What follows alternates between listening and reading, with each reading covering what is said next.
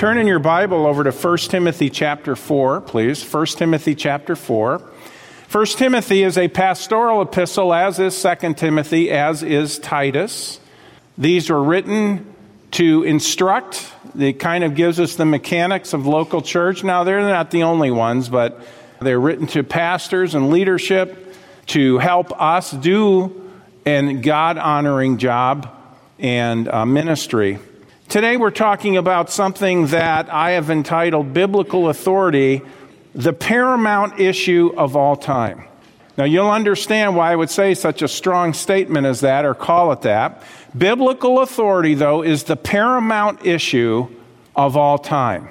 I want you to see it from Scripture today. In 1 Timothy chapter 4, Paul writes this, "Now the Spirit speaketh expressly, that in the latter times some shall depart from the faith, giving heed to seducing spirits and doctrines of devils," or demons.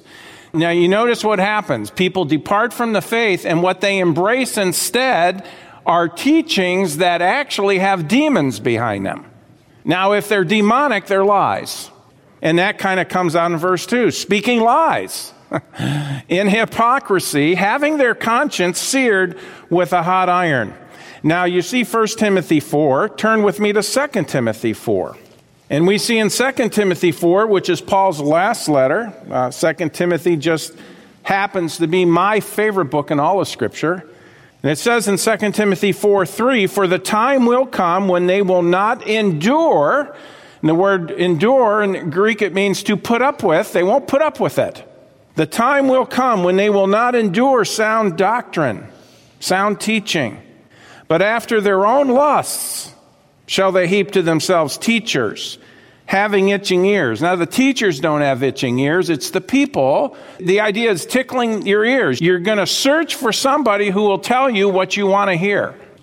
"And they shall turn away their ears from the truth, and shall be turned unto fables." Fables are make-believe things. Now, if you turn away your ear from the truth, you don't have a choice but to turn to fables.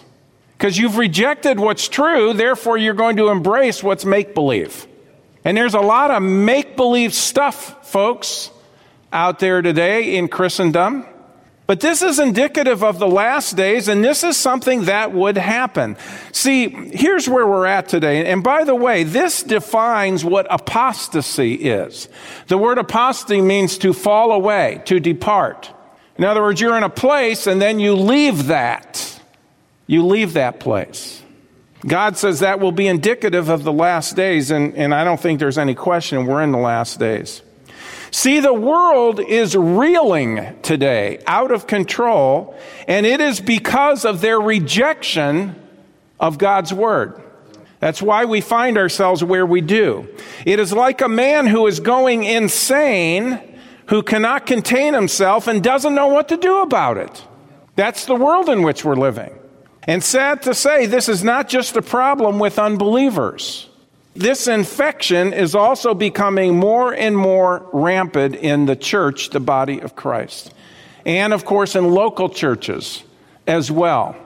I will not state the statistics to you on this, but I can tell you that a large and growing percentage of people who claim to be evangelical believers, listen, this is a fact, they do not believe that Jesus is the only way to heaven. And they do not believe that the Bible is 100% true. And that number is growing. Now, I'm talking about people who go to church, a quote-unquote Bible-believing church. They bring their Bibles. More and more of them are believing, well, no, Jesus, now, it's too narrow to say he's the only way. What? He said it. He said he's the only way. How can we deny such a thing? But it leads to all kinds of problems. Or the Bible, well, I don't know, I believe the Bible, but I don't know about Genesis, the litter accountant, Daniel in the lion's den. I don't know about that. That sounds like a fable to me. And the Jonah and the whale, well, number one, it doesn't say whale, it says great fish, by the way. But nevertheless, I don't believe that. Why don't you believe it? It's in God's word. I'm going to show you some scriptures you're going to have to come face to face with this morning. But see, folks, how can people who claim to believe the Bible not believe the Bible? It's because we are rejecting biblical authority. It's because we are driven by pride. That's what causes this to happen.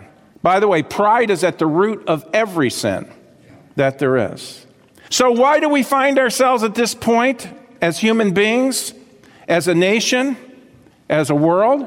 It is because we've rejected biblical authority. Jeremiah 10:23 says this, "O Lord, I know that the way of man is not in himself. It is not in man that walketh to direct his steps." We can't do it. We think we can. That's our pride, and that's what gets us in trouble. But we cannot direct our steps. Well, you Christians, I reject Christianity because you people use the Bible like a crutch. You use Jesus like a crutch. Have you ever been told that? Some of you have. I say, Pastor, I don't know what to say. It's easy. Say to them, what's your crutch? What's your crutch? Well, I don't have one. Sure you do. When things get difficult for you, what do you lean on? Is it a bottle? Is it drugs? Is it pornography? Is it your anger? Do you take it out on your wife and children? What's your crutch? God tells us we were never created to live independent from Him. And He gives us His counsel and wisdom through a book. It's called the Bible. And when we reject biblical authority, we're rejecting what God has to say. And it leads to all kinds of problems. So let's look at 4 important issues today. The first one is this, the truth of God. The Bible is the authority because it comes from Almighty God Himself. This book that I hold in my hands, this is God's book from cover to cover, Genesis through Revelation. It is the authority because it comes from Almighty God Himself. It is a miracle book. I did a series years ago. The Bible, living proof that God exists. Have you ever thought about it that way? People say, prove to me that God exists. Okay, I'll show you the Bible. We will talk about what is in here, and we will look at the scriptures. And if you are an honest person, you're going to have to come to the conclusion that there's no way man could have come up with this. History written in advance. The Bible's the only book that is, by the way, around 30% prophecy. It is a miracle book written over 1,500 years by 40 different writers of all different occupations, and yet has one theme. We call the Bible the canon, okay, which means the rule or ruler by which everything is measured. That's what the word canon means. Not C-A-N-N-O-N, but just C-A-N-O-N, canon. Here you're in 2 Timothy. Look at chapter 3 and verse 16. It says, and by the way, I'm just going to read some scriptures here. If you can keep up with me, do it. If you can't, because of time, I'm not going to keep having everybody turn. If you want to turn, but we'll have them on the screen, okay? 2 Timothy 3:16, all scripture is given by inspiration of God. Inspired, God-breathed. God gave us the Word of God. It comes from Him Himself. He is the author of the Bible. He used men to write it, but He's the author. And by the way, that's why it's in harmony. A book written over 1,500 years, a period of 1,500 years, one theme, no contradiction. It has to be from God. All scripture is given by inspiration of God and is profitable for doctrine, reproof, correction, instruction in righteousness, that the man of God may be perfect or complete, thoroughly furnished unto all good works. Through the Bible, we learn of salvation. We get salvation through the pages of Scripture. And then we learn how to live as Christians through the pages of Scripture.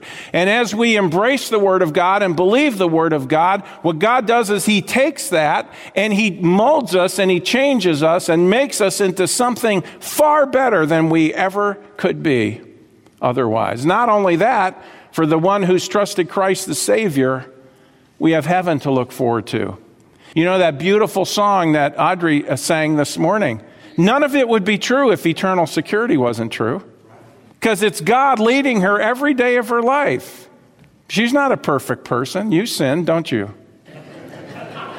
She's the only one I know who shakes her head yes to that with a smile on her face. It's like, what's behind that? If she was going to deny it, I'd talk to her parents about it. Now, she's a sweet girl. John 17:17, Jesus said this, sanctify them through thy truth. Catch that. Thy word is truth.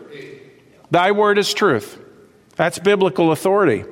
Psalm 138, verse 2. How does God look at his word? Psalm 138, verse 2. I will worship towards thy holy temple and praise thy name for thy loving kindness and for thy truth, for thou hast magnified thy word above all thy name.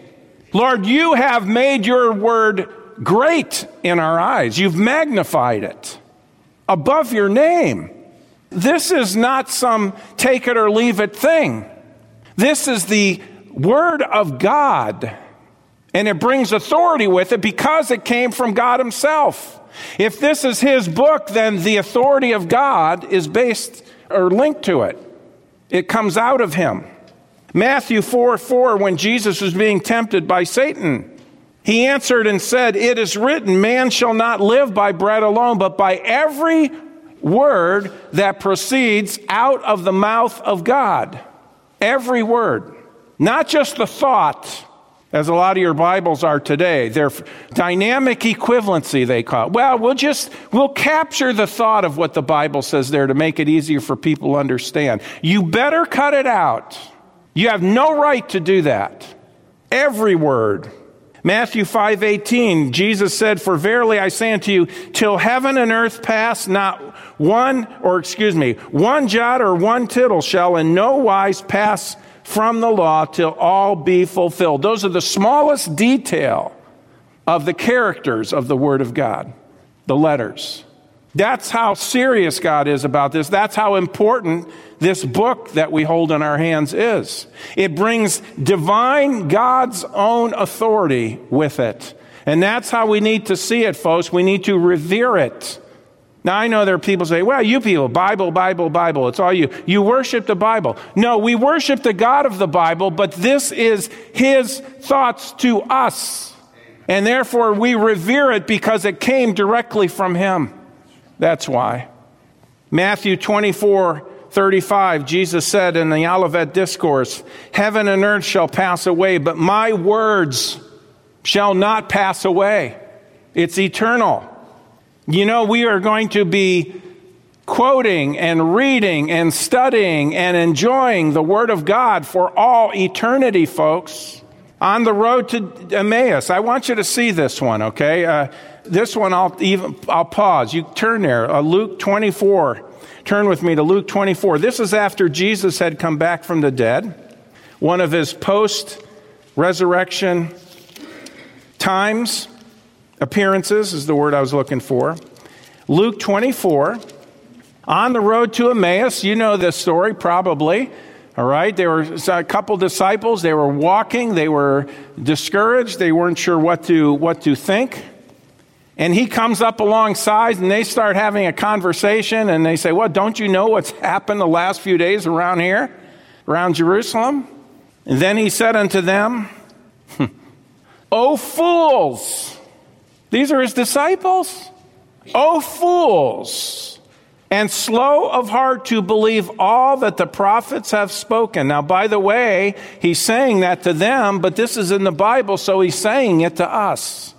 Friend, if you do not believe the Word of God, God says you're a fool. That's what it's saying. You don't even have to buy a Life Application Bible to have the life application of that today. And it goes the same with me. And look what he says. "O fools and slow of heart to believe," how much? "All that the prophets have spoken." By the way, that includes Jonah.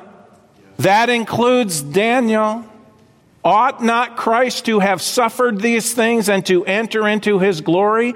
And beginning at Moses, that includes Genesis through Deuteronomy, and even some Psalms, by the way. "And beginning at Moses and all the prophets, he expounded unto them in all the scriptures the things concerning himself." Jesus, many times, put full endorsement on the Old Testament, quoting over and over and over and over from the Old Testament. And by the way, you might say, well wait, if Moses and the prophets, what about the Psalms? David was a prophet of sorts. Read Psalm 22, right? No. All of it. This includes the entire Old Testament that he was talking about here. John chapter 12. Jesus said this, "If any man hear my words and believe not, I judge him not, for I came not to judge the world, but to save the world. He that rejecteth me and receiveth not my words," watch this, folks, "hath one that judges him." That's the authority. The one who judges is the one who's in authority.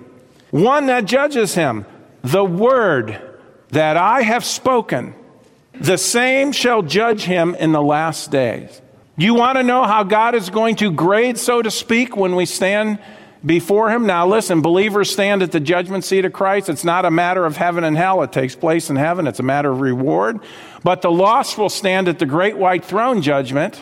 And I believe, simply put, it's a matter of how much punishment they will receive in hell. But here's the point. What will be the standard by which they're going to be judged? What will be the right and wrong of everything by which judgment will be given? It is this book. It is this book. I hope you're seeing the importance of this, folks. And yet, why is the world the way it is? It is because of the rejection of biblical authority, or the authority of the Bible. That's where we find ourselves today. So we see very clearly, we see the truth of God, and the truth of God is found in the pages of God's book, and that's the Word of God. That is the authority. But let's move on. There's the sinister plan of Satan. Satan's plan has always been for us, listen, to, number one, question what God says, and then number two, reject what God says. First it is to question, then it is to reject. You know what? Listen, Satan is very smart. He's very smart. If he just came in with rejection of what God says, some people get spooked by that. Oh no, I'm not going to reject the Bible. No, he says, oh, I get that. I know human nature. He's been at it a long time, right? 6,000 years or so. I know the way to get you. And by the way, this is no secret. Go with me to Genesis chapter 3. Now, his goal is for us to reject, but he begins it with getting us to question it. First, to get us to question what God says, and then to reject what God says. Genesis 3 and verse 1, it says, "Now the serpent was more subtle, crafty, than any beast of the field which the Lord God had made. And he said unto the woman, Yea, hath God said?" Questioning God. "Yea, hath God said, Ye shall not eat of every tree of the garden? And the woman said unto the serpent, We may eat of the fruit of the trees of the garden, but of the fruit of the tree which is in the midst of the garden, God had said, Ye shall not eat of it, neither shall you touch it, lest you die." So he begins with, has God said? Now verse 4. "And the serpent said unto the woman," look at this, the absoluteness of a statement, "Ye shall not surely die." Question, then rejection. And he's doing the same with us today. "For God doth know that in the day ye eat thereof, then your eyes shall be open, and ye shall be as gods, knowing good and evil." And folks, can I tell you this? When we reject what the Word of God says, we are rejecting God in that situation. And we are saying, I know better than you do, and that is us elevating ourselves above Him. Well, I would never do that, but that is what we do. We all do it if we reject what God says. Satan's methods are still the same today as they were in Genesis 3. After all, why change something that has worked for 6,000 years? Yea, hath God said. Satan's plan is to first get us to doubt and then to reject. He wants us to reject biblical authority. An example of this in modern times, I'm just going to give you one example today, but it's an important one because it fits in exactly with what we're covering. An example of this in modern times seems to be the never-ending quest to put together the exact text of Scripture. Now hear me on this, follow. The experts say that the true Bible, now this is what they say, I'm not making this stuff up. They say that the true Bible is out there somewhere. The text is out there somewhere. I have a question. When will you find it? Not only that, if you are looking for it, then aren't you saying that you don't have it? Did you hear what I said? Here's all your scholars. Well, the true text is out there somewhere. Okay, then you don't have it, is what you're saying. Now, what is that going to produce in a person's life? Doubt. Doubt. So we don't have the Bible? What have we been using for the last 2,000 years? This reminds me, by the way, of 2 Timothy 3:7, where it says, ever learning and never able to come to the knowledge of the truth. And that is where this issue today of Bible translation is. At the website, faithfoundedonfact.com, I just looked this up last week. How many versions of the Bible are there? Quote, approximately 500 English versions of the complete Bible have been written over the last few hundred years. Of those, nearly 100 versions are currently in print, unquote. You know, it's amazing. Now, you know I use Bible study software, and a lot of you do, and I like to go online, and I like to look at websites where they, places where they give like tutorials on some of the Bible software packages it's one of the things, it's kind of like a hobby with me to see the different programs. And some of them will bring up their screen, and you'll see it. And folks, I'm not kidding. And I'm not sure why they do this. They have tabs, and you see how many different Bible translations they'll have. And some of these guys will have like 40 Bible translations on their screen. 40 Bible translations. Do you or don't you have the Word of God?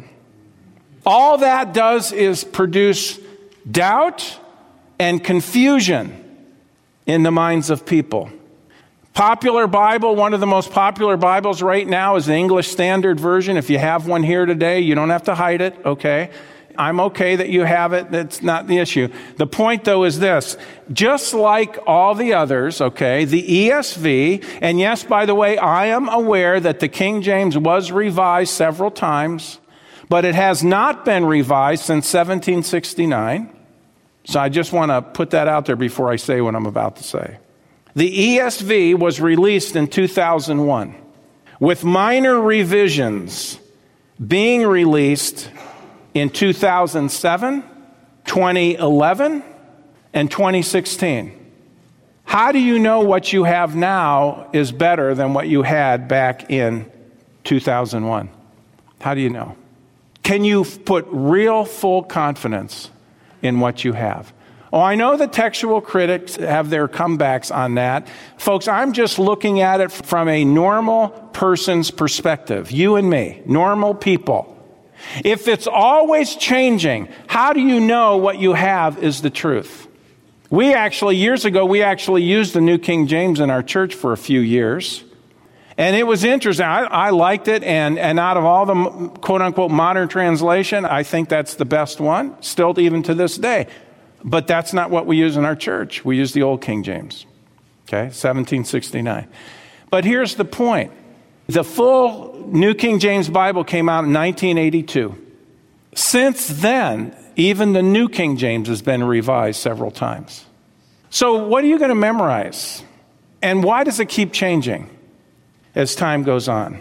Well, it's because they've come up with better this, or they change this passage, or they change that passage. Okay, so then what you're telling me is what you had is not right. So how and why can you have confidence in it? And by the way, it is no surprise that each new Bible promises to be the best.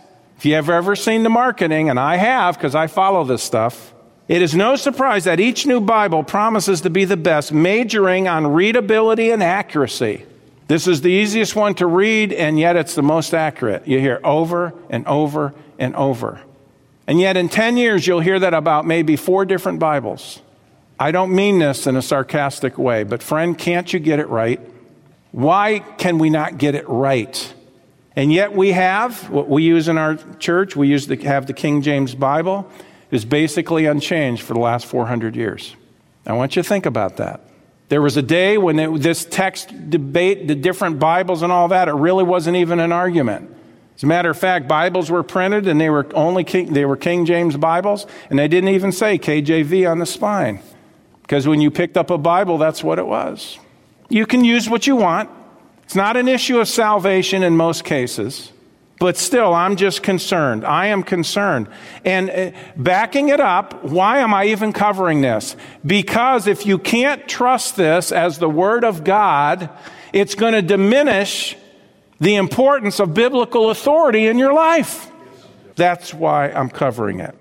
So again, no surprise that each new Bible promises to be the best, majoring on readability and accuracy. Whether it is the intention or not, all this does is put doubt on whether what you have in your hands is the Word of God. And by the way, folks, they don't all say the same. So let's get that out of our minds. By the way, even the King James and the New King James, especially in the Old Testament, you can find areas in the Old Testament that the thought that's in the New King James is entirely different than what you have in your King James. Entirely. Now, why would you build your life on it, take stands on issues, and make important decisions if you are not sure that it is what God says on the issue? Hath God said? The thought that God, and by the way, all the new Bibles, here's what they do to launch an attack on the King James. They'll say, well, yeah, people use that for a long time, but now we have better text than we did then. Now we have better manuscripts. Now, listen, just stop and think. The thought that God was having the church use the wrong Bible until the mid-1800s is ridiculous. That's ridiculous. How could anybody believe that? I know people do. I respect your choice, that you can make that choice. But I'm saying, you better be careful about that. Why did not God put the true Word of God in people's hands for all that time? If the Word of God is that important, then why didn't God give the people the true Word of God before the mid-1800s? And by the way, the mid-1800s, it is no coincidence that theological liberalism started expanding during that time, as well as Darwinian evolution. And atheist, an emphasis and a growing of atheism around the world. See, if God is not the author, if God is not the authority, we can be our own gods. I don't need God. That's what they think. But folks, listen, many great churches, missionary endeavors, and lives were built using the King James Bible or the text that it is based on. By the way, it's not the King James translation itself. It's the text that it's based on, the Textus Receptus. That's the issue. The text stream behind the King James is the issue. I'm not going to go to Zimbabwe and try to get the people in Zimbabwe to use the King James Bible. It's not their language. No, what do? You take what the King James is based on, the received text, and you translate it into their language, and you do a very careful job. As they do a careful, quality job of translating that, they have the Word of God in their language then. That's how it works. The King James and the underlying text of the Textus Receptus, which is what it's based on, listen, it is in harmony with over 98% of the Greek manuscripts that are out there today. God promises, I believe, to preserve His Word. Here's the point, though, folks. Again, backing up to the big picture. Here's the point. If no one can agree on what the Bible actually is or says, then why should we trust it and live our lives according to it? Well, I don't know. I don't know if I can believe that.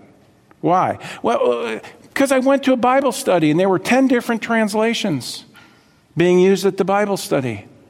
And they read it here and they read it there and this one read it and this one read it in theirs and all that. And they were all saying different things. I'm confused. I get it. You're confused, and what you're saying is you're not sure which one is the Word of God.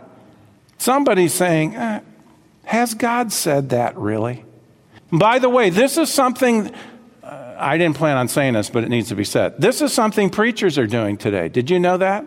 You'll hear a preacher, I know Rick Warren's not pastoring his church anymore. He was famous. He was one of the biggest ones who started this. He would give a message and he would quote for like maybe 5 or 6 different translations in his message. What he would do is he would find the translation that said it the way he wanted it said. Who's the authority? Proverbs 30, verse 5. Every word of God is pure. He is a shield unto them that put their trust in him. Add thou not unto his words, lest he reprove thee and thou be found a liar. Number 3, let's move on. The inescapable effect of this on our lives. And I've already alluded to it a little bit, but let's look at it more. Because of the rejection of the Word of God, folks, all kinds of problems have been created in our world, in our society, and in our lives. Confusion reigns. We are fighting battles on many fronts. The question is why? If God has spoken on it, that should settle it. But no, we don't want to hear what God has to say. Okay, let confusion reign then, because that's what we have on our hands today. We have created problems. Creation versus evolution. The vast majority of your science community, they're evolutionists. Let me give you a simple reason why they're evolutionists. Because they reject what God has said. They reject it. It can't be true, because if it's true, we are accountable to somebody bigger than us. We're not our own gods then. So you come up with this stuff, and it has wreaked havoc in our country and in the world. Evolution, Darwinian evolution, well, evolution, okay. The concept is most of us understand, and I know we can parse a lot of things and define little words. We don't have time for that this morning.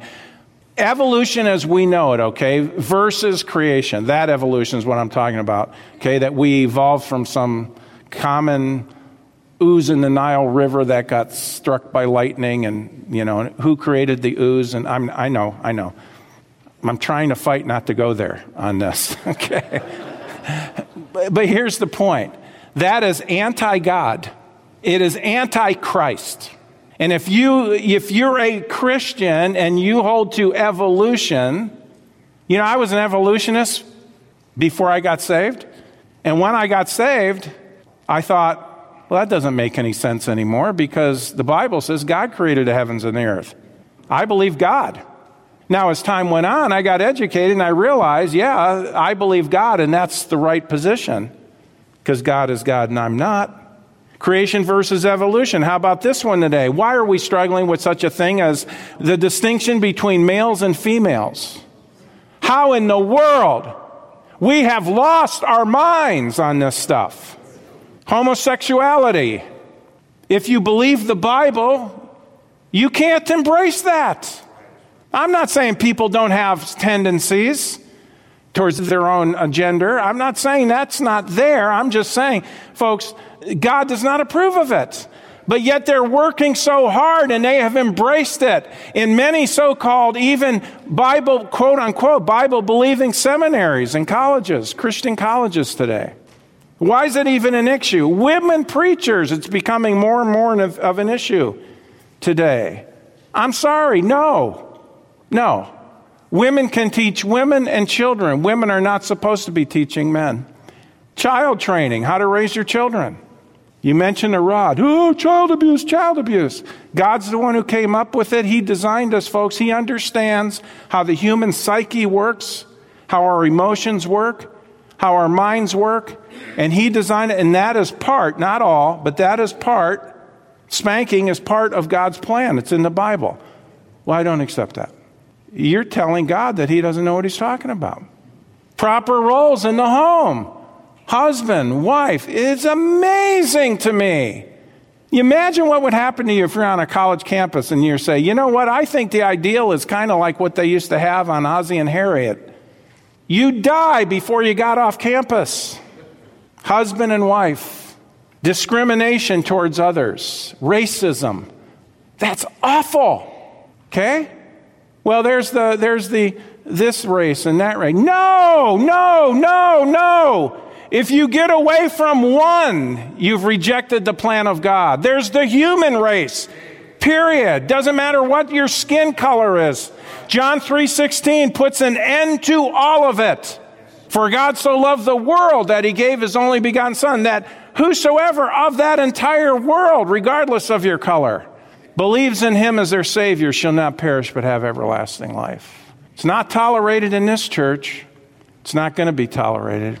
God loves everyone the same. Yoga in the church. You can't do that. Go ahead and exercise. If you want an exercise, have it. Yoga is from Hinduism. You can't dress it up or Christianize it by putting a cross on it or a fish. Christian yoga class, and you put the fish symbol. Oh, I guess it's okay. Yoga no longer is involved with Hindu demons. Now it's okay because we put a Christian fish on the side of it. Contemplative prayer and Christian mysticism. Submission to church leadership. Do you know that is a thing? The Bible teaches submission to church leadership. The denial of hell. In the last 15 years, that's become very popular in American churches. The way of salvation. That's always been a controversy.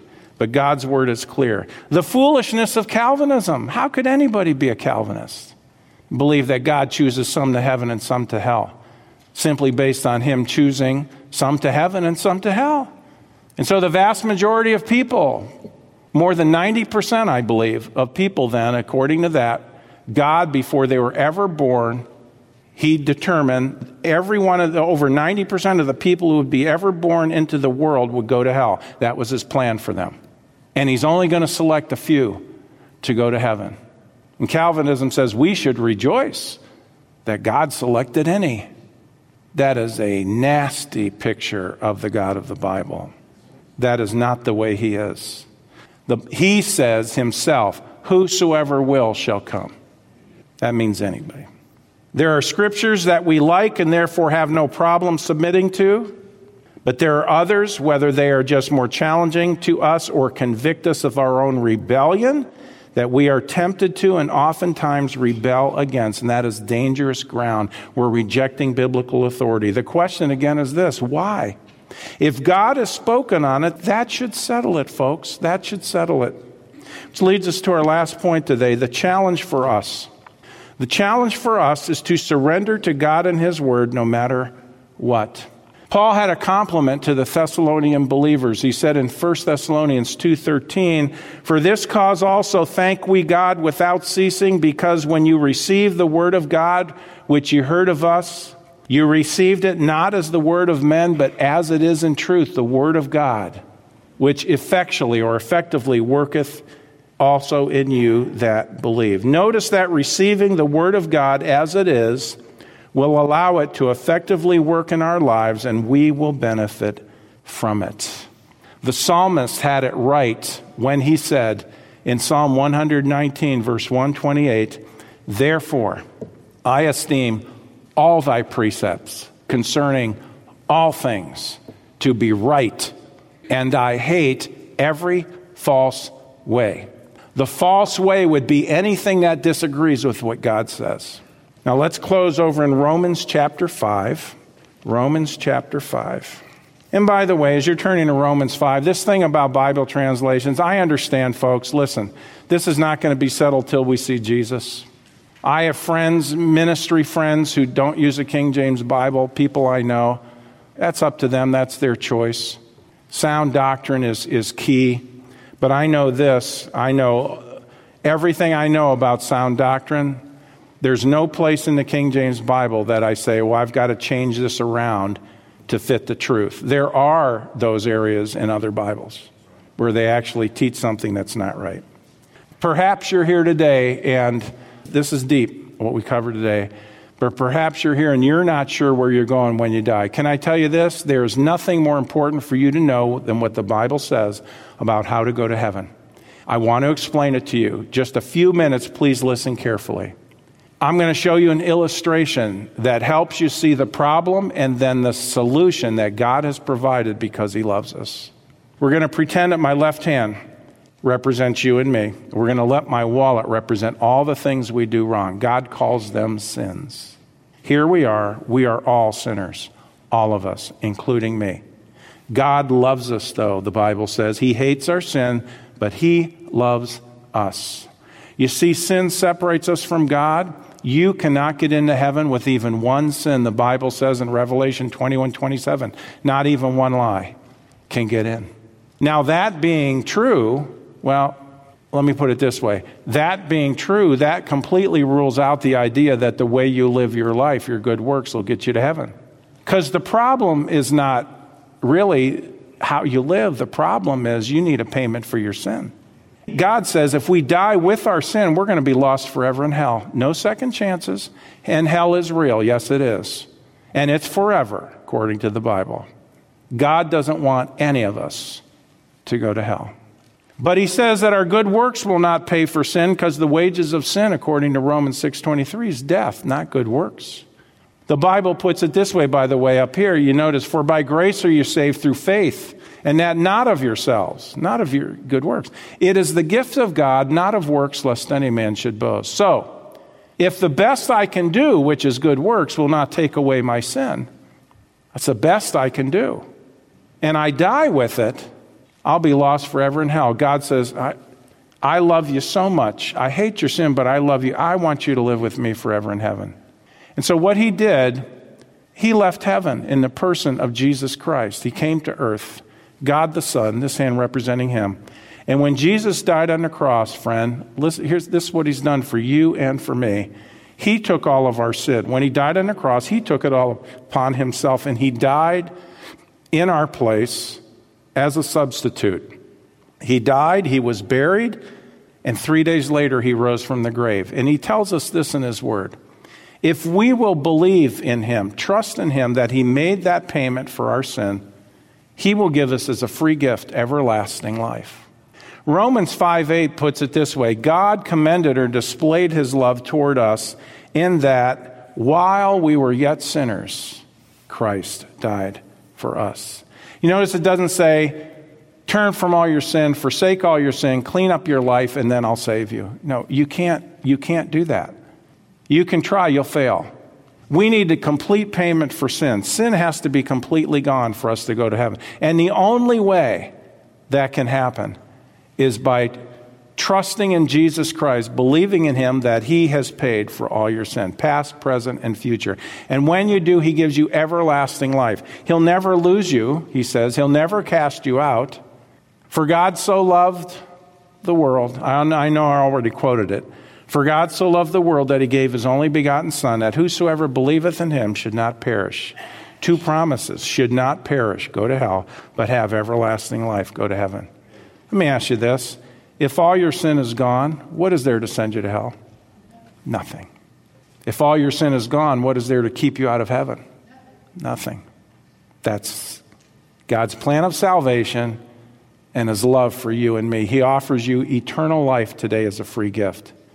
I can say, based on the authority of the Word of God, this.